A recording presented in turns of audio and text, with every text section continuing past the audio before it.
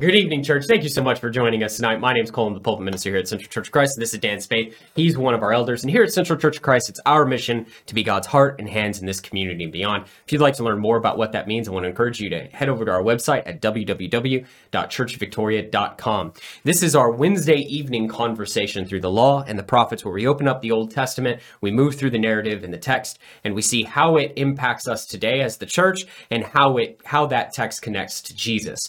If you're listening to this on the Heart and Hands podcast, I want to thank you so much for joining us. If you're watching this on YouTube, make sure you're subscribed to the channel and you have the bell turned on so you get notified every time we upload a video.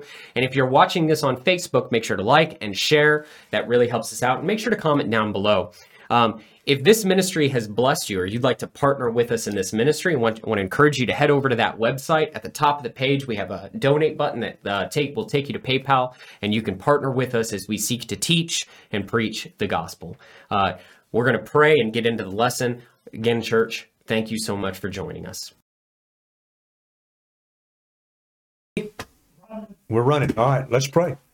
Father, thank you so much for another opportunity for us to sit down together and to talk about your word. We're so grateful for the word, the power of it, and that we have it, Father. And we just pray your blessings upon us as we do this morning.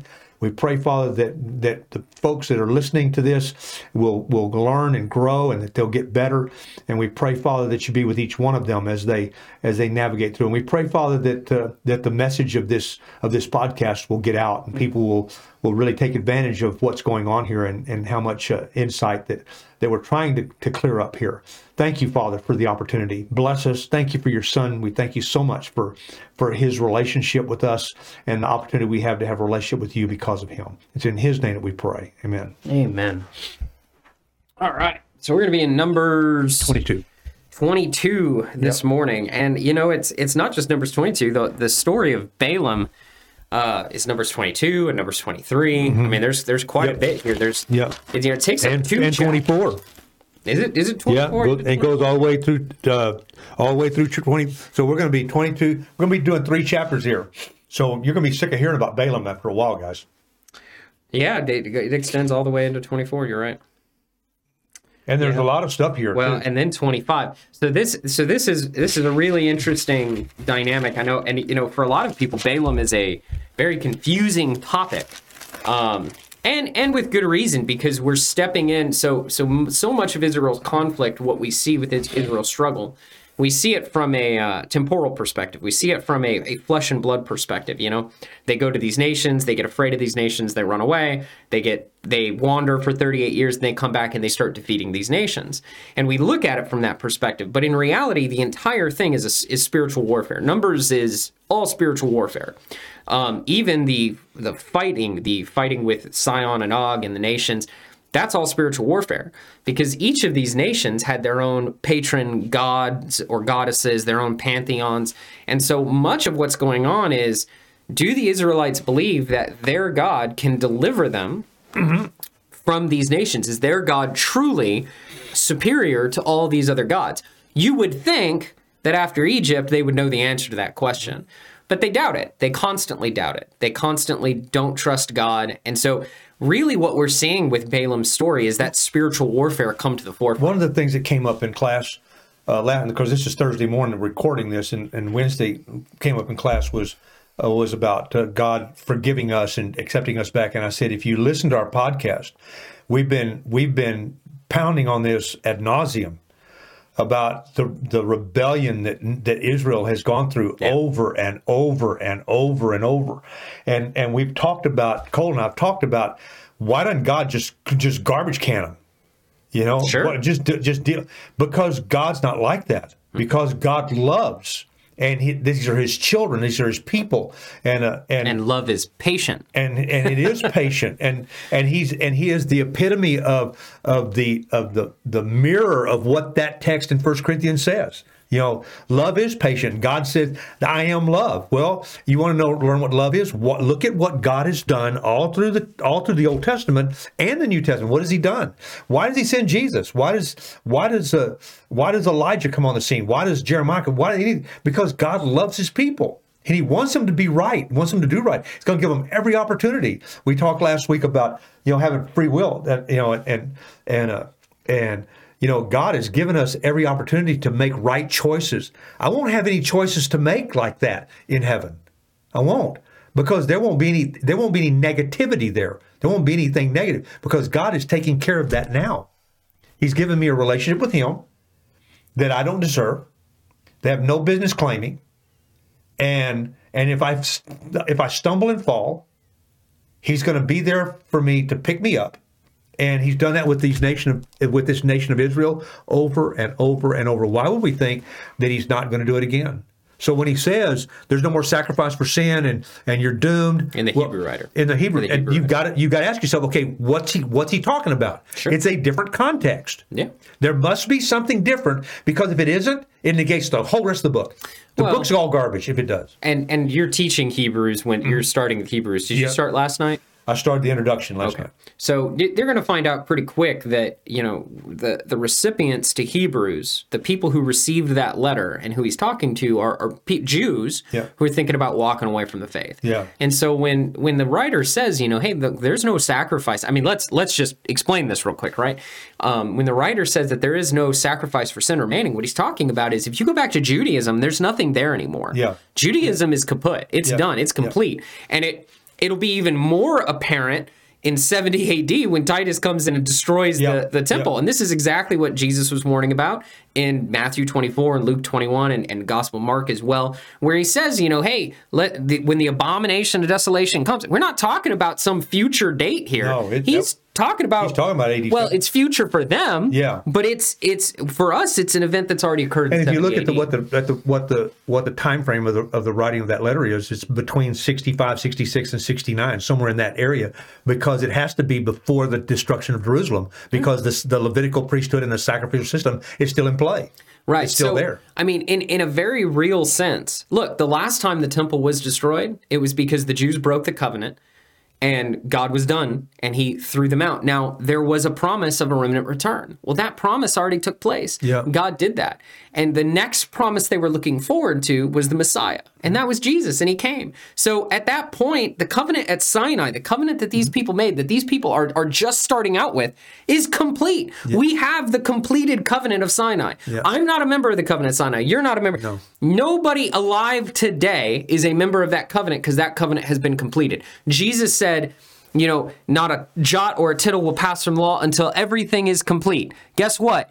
At the cross, it was complete. He did it. He secured the thing that the covenant at Sinai was supposed to bring about. That's right. Which was the redemption of the Gentiles, the redemption of the 10 tribes still exiled, the redemption of the Jewish people. The implementation of the covenant, where he says, I'll not only forgive them, but I'll forget that. This is the new covenant. Jesus says this in the upper room. It's the new covenant in my blood. Mm-hmm. Both, all of the prophets, Isaiah, Jeremiah, Ezekiel, Daniel, they all predicted that coming. It came to fruition. It's done. Go read Luke 24 and the Emmaus Road. These are the things that Jesus was sent to do. And then here we have the nation of Israel again. God's going to bless them again. He's going to handcuff this guy. Despite the fact that they are a rebellious, wicked, evil nation. I mean, look, the bronze snake was not that long ago. No. And we're not done with rebellion either, because this guy's going to do some stuff that's going to cause Israel to sin. Yeah. And God's still going, why? Because this is the beginning of him working things out to bring Jesus. And that's what he's got his eyes on. Yeah. That's what he's looking forward to. We get tunnel vision. In everything we do. Everything. We get tunnel vision with our kids. We get tunnel vision in our job. We get tunnel vision in our health. Everything. We get tunnel vision like this. And we're looking like through a peephole. And God doesn't do that. Peephole, yeah. He doesn't do that. No. No, he doesn't. He got the door wide open looking at the whole panorama. But he understands what it's like to look through the peephole. Yeah, he does. That's, what is that? Hebrews 4, where he's sitting here looking at this, and Christ suffered in the same way that we did. He suffered the temptation 14, of 15, sin 16, and everything. Just as we did. He's a high priest who can understand our such small, limited vision. Yeah. And Balaam's story is a good example of that. Yeah, because it is. People totally jettison the spiritual. That's why, especially, I hate to say, conservative and liberal. I hate to put it in that terminology, but that's the terminology we understand. Especially, I would say, more conservative Christians who take a dim view, or Christians who take, I don't want to say conservative, but Christians who take a dim view of the spiritual world and the impact of that. Balaam's story makes us very uncomfortable. Yeah. Because they don't know how to explain it. Well, they don't know how to explain it. And I would say it challenges preconceptions that we have that the Bible did not give us. And let's get into it. Let's get into it. So this is Numbers, we're Numbers 22, sorry, I'm already looking at 23. All right, Numbers 22. Now remember, they just defeated the Amorite kings, Sihon and Og. In the midst of rebellion, God gave them victory in this war. land that he had not promised them. And he gave them the land to these guys. Yeah. And it was not part of the promise. That was not part of the promise. No. Okay. No. So let's keep that into perspective, right? And so then the Israelites traveled to the plains of Moab and camped along the Jordan across from Jericho. So they're on the other side of the Jordan. They're on the other side. The promised land is on the other side. On the other side, but God's given them this land as well. Now Moab is on that land, is on the other side as well, right? And they're camped out across from it. Now God has already told them you can't have Moab. Now, we'll get into that in Deuteronomy. We'll get into the God who is over the nations, and he sets their boundaries. This is Acts 17 as well. We'll get into that there, and we'll talk about it. But God is not giving them Moab. He's not giving them Edom. God has said, no, these are your brothers. You can't have these. Okay? Because remember, Moab is a descendant from Lot. And and Edom is a descendant from Esau. Is a descendant from Esau. And he promised them they would have their own lands. That's right. He did. Yeah. Absolutely. If you don't think God was worshipped by other cultures, by other people groups, you're wrong. He absolutely was. Edom, you don't think Esau took knowledge of God and taught his descendants? We know he did. We know he did. Abraham had a lot of sons. Do you think he only taught Israel? You think he only taught Jacob, and that Jacob only taught? You're getting into places where it makes people really uncomfortable. Well, congratulations. This is a really uncomfortable section. Archaeologically speaking, by the way. When you study the book the right way, it'll make you uncomfortable because it takes all your preconceived ideas and it shoots buckshot through them. So first of all, there's nowhere in the Bible that says Abraham passed on the religion of Yahweh, the faith of Yahweh, only to one son, only to Isaac. It doesn't say that anywhere in the book. That's a preconceived notion. Well, that wouldn't make any sense. No, it wouldn't. What's more likely is Abraham taught all his sons about Yahweh and and they went all over the world. Why? Well, because God wants all people. He doesn't want just Israel. He's going to bring the Messiah through Israel, but he wants all people. This is the claim that Paul makes in Acts chapter 17. I mean, you don't think that he even taught Ishmael? Oh yeah, I know he taught Ishmael. And they went off track, but it was still he taught them. Dan, we have God reaching out to Hagar and Ishmael recorded in the scriptures. Yeah, we do.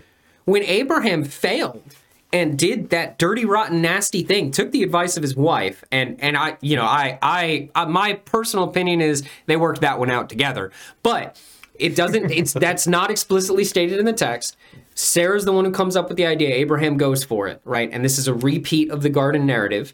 Abraham listens to the voice of his wife. He takes Hagar. He does this dirty, rotten, nasty thing. And then they abuse her and they kick her out. And God comes to her. And one of the names of God that we have comes from Hagar, this Egyptian slave. It's this amazing story. Yeah. And God promises her, no, I see Ishmael. This is what's going to happen with him, but I'm going to take care of him. Princes are going to come from him. He promises to bless Ishmael. Why? Just because he's from Abraham's loin. Yeah. So you don't think that Ishmael had some recollection of God? Yeah. So what we're seeing here is that God, my goodness, Melchizedek. Melchizedek was not from Abraham's line at all. And he was a high priest of God. In fact, Jesus is in his priesthood. Yeah. The priesthood is named after him, not Jesus.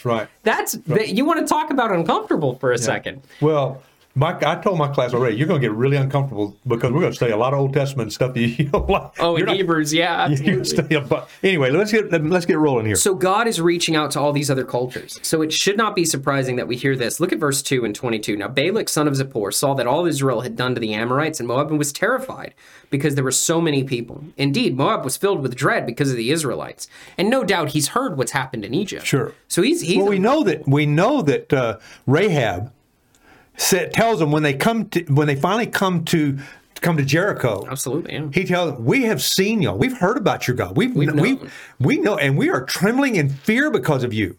Their reputation has preceded them. Now, I mean, no disrespect to Rahab, But if some two-bit prostitute working the street Well, that's corner, not disrespect. That's what she was. this is what she was. If some two-bit prostitute working a street corner has heard of these people, you can bet your butt that Balak, the king of Moab, knows who these people Yeah. are. Yeah. All right. Not to mention, by the way, he just took out a couple of Amorite kings Yeah. that were kicking butt and taking names Yeah. 2 seconds ago. These Israelites show up and Yeah. wipe the floor Wipe- with the guy. Yeah. You know, Yeah. he's paying attention. Yeah. So the Moabs said to the elders of Midian, hey, this horde is going to lick up everything around us as an ox licks up the grass of the field. So Balak, son of Zippor, who was king of Moab at that time, sent messengers to summon Balaam, son of Beor, who was at Pethor near the Euphrates River in his native land.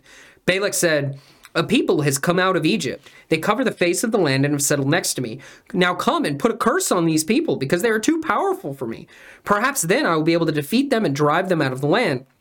For I know that whoever you bless is blessed, and whoever you curse is cursed. Wow, this guy's a powerful sorcerer, is the way Balak is looking at it. But let's see, who is the source of Balaam's power? The elders of Moab and Midian left, taking with them the fee for divination. When they came to Balaam, they told him what Balak had said. Spend the night here, Balaam said to them, and I will report back to you with the answer the Lord gives me. Ooh. There's some things in your Bible. Is that capital L, capital O, capital R, Yep. capital D? Okay. So he's using Yahweh, the covenant name of Israel Yep. here. Yep. The covenant name of God.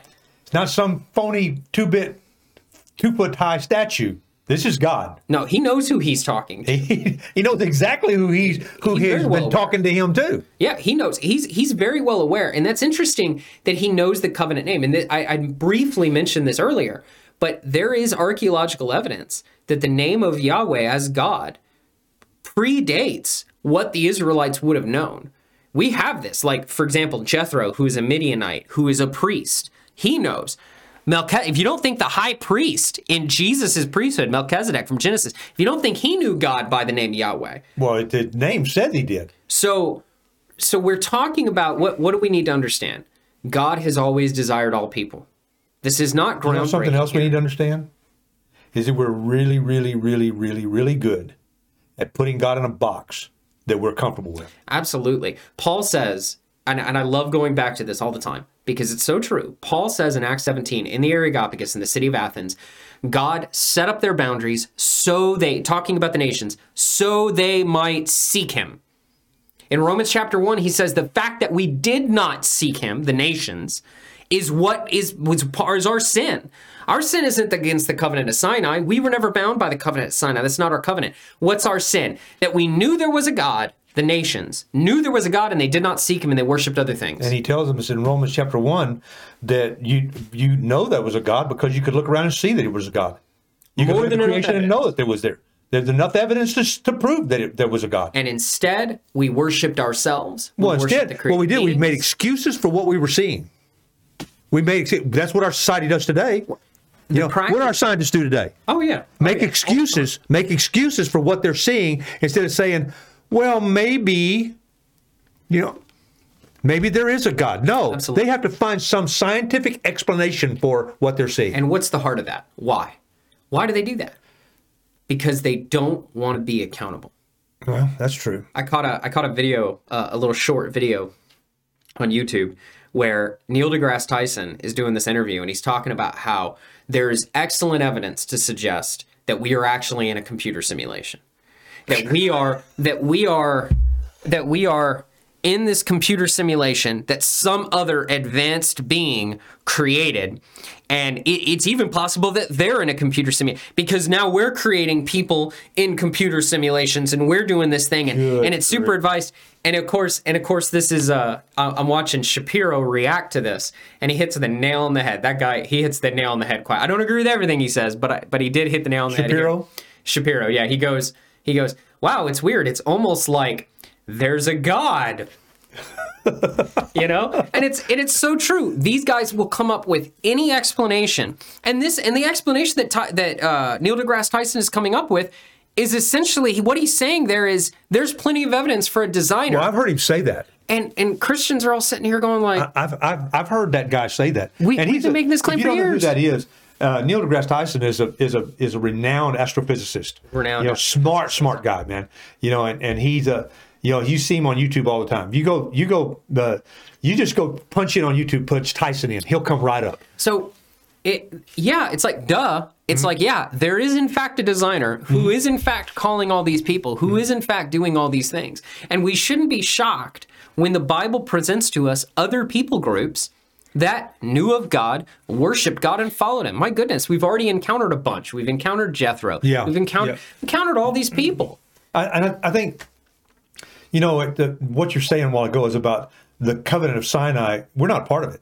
No. You know, that, and that's hard for people to grab a hold of. We are beneficiaries of it. Absolutely. That's absolutely true. Because the culmination of the covenant of Sinai is Jesus. That's dying right. and coming out of the tomb. That was the whole point. That's the whole point. It was the whole point of it. and if you look at all the things that happened all through Hebrews, and you look at all the things that happened through the prophets, you know, it says in the first 2 verses of Hebrews chapter 1, he says God spoke to us in many ways, at many times, in various different ways, you know, through the prophets and through all. And, you know, we're going to look at that. We're going to camp on that when we get there the next time we study. So the end game of the covenant at Sinai was Jesus. Mm-hmm. Now, are there lots of good things? Of course. Whenever God moves and does something, you can bet your butt there's going to be a lot of good stuff. Yeah. But the main end game, God's goal, was to get Jesus on the cross. What amazes me is about stuff like this and stuff like what we're talking about, stuff like free choice and all that stuff, is we're trying to make an argument from a human perspective. And that is laughable. It is. That is laughable, because God has told us, if you want to know me, and that's it. It's a scratching of the surface of who God is. It just gives us an infinitesimal view of God. It gives us a peephole view of God. That's all it does. It doesn't open up the panoramic. That'll be when we get to heaven.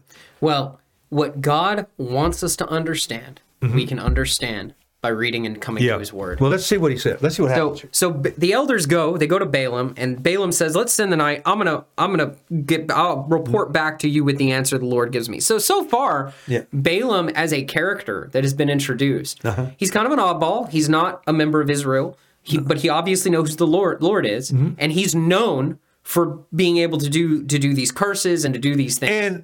And you know, has God helped him, given him power? Oh, I think absolutely. Absolutely. Because to get him to this point? Yeah.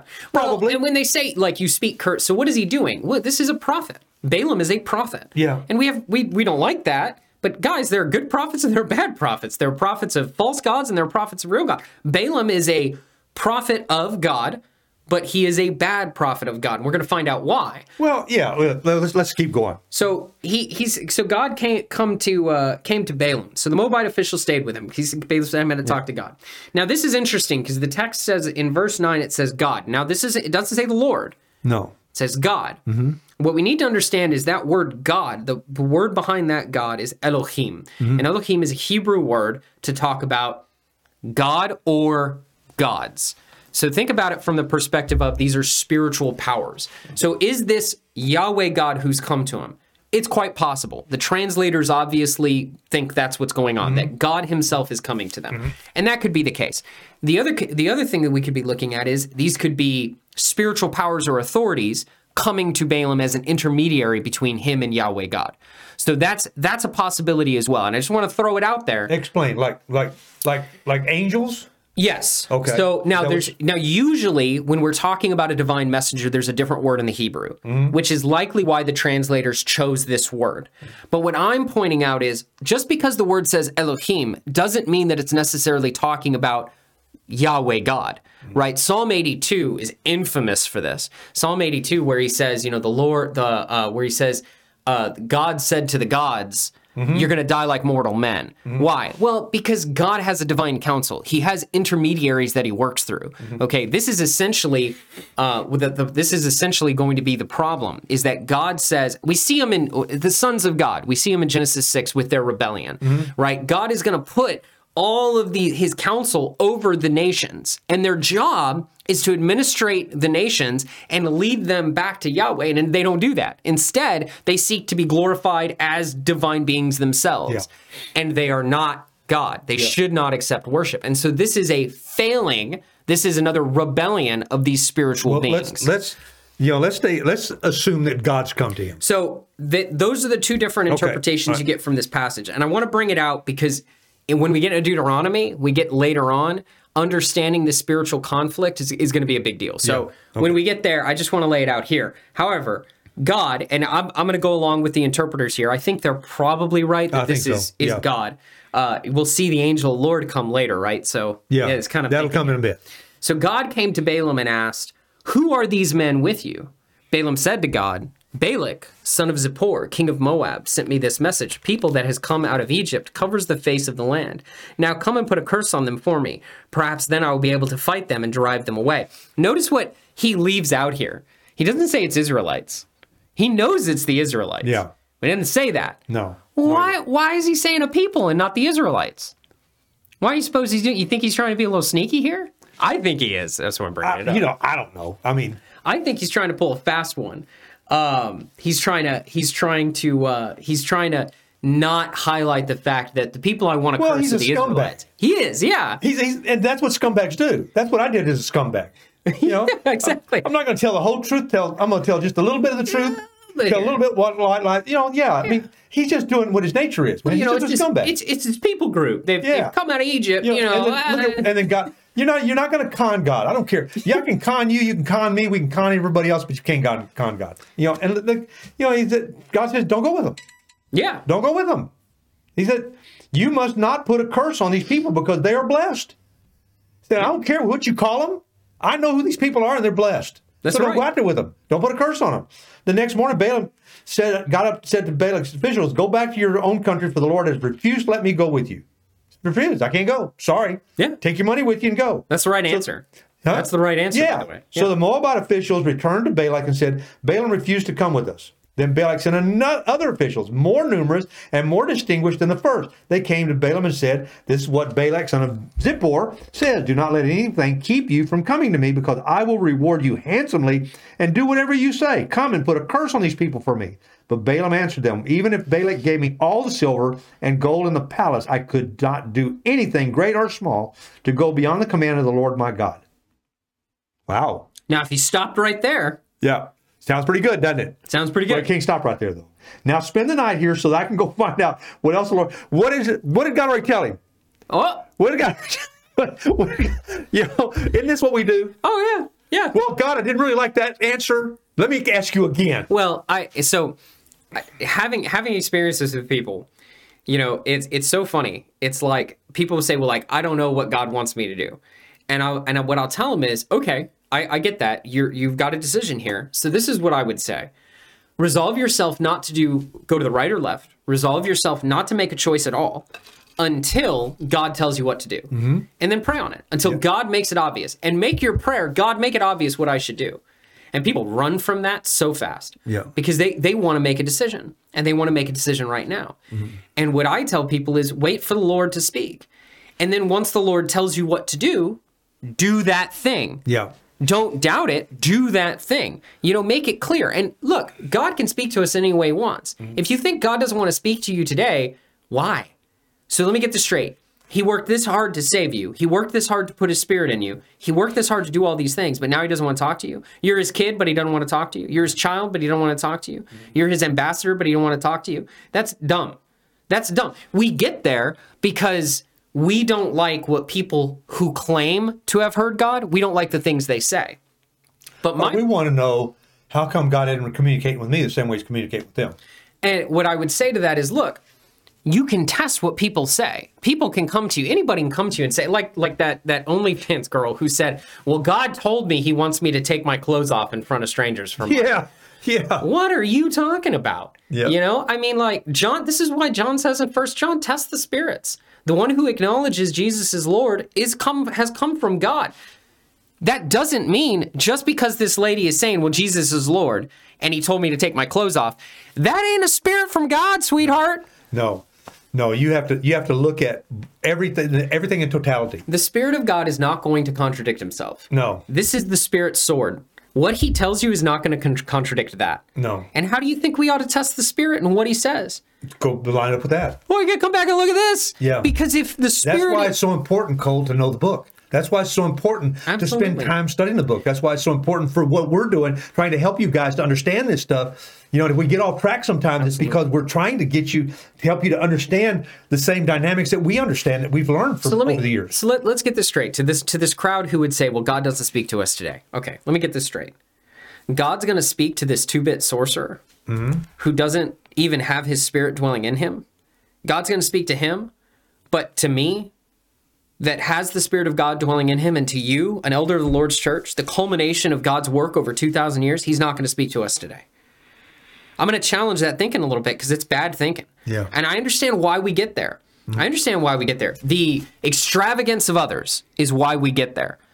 But I am not going to put God in a box and say he can't speak to me today. Now, anything that I think God is saying to me today, I'm going to filter through his word.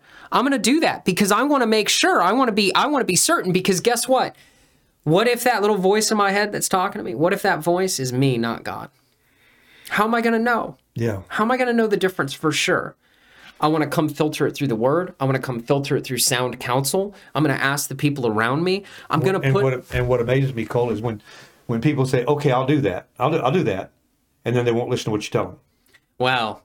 And that's the other thing, right? So why does Balaam go back? He's doing exactly what they do.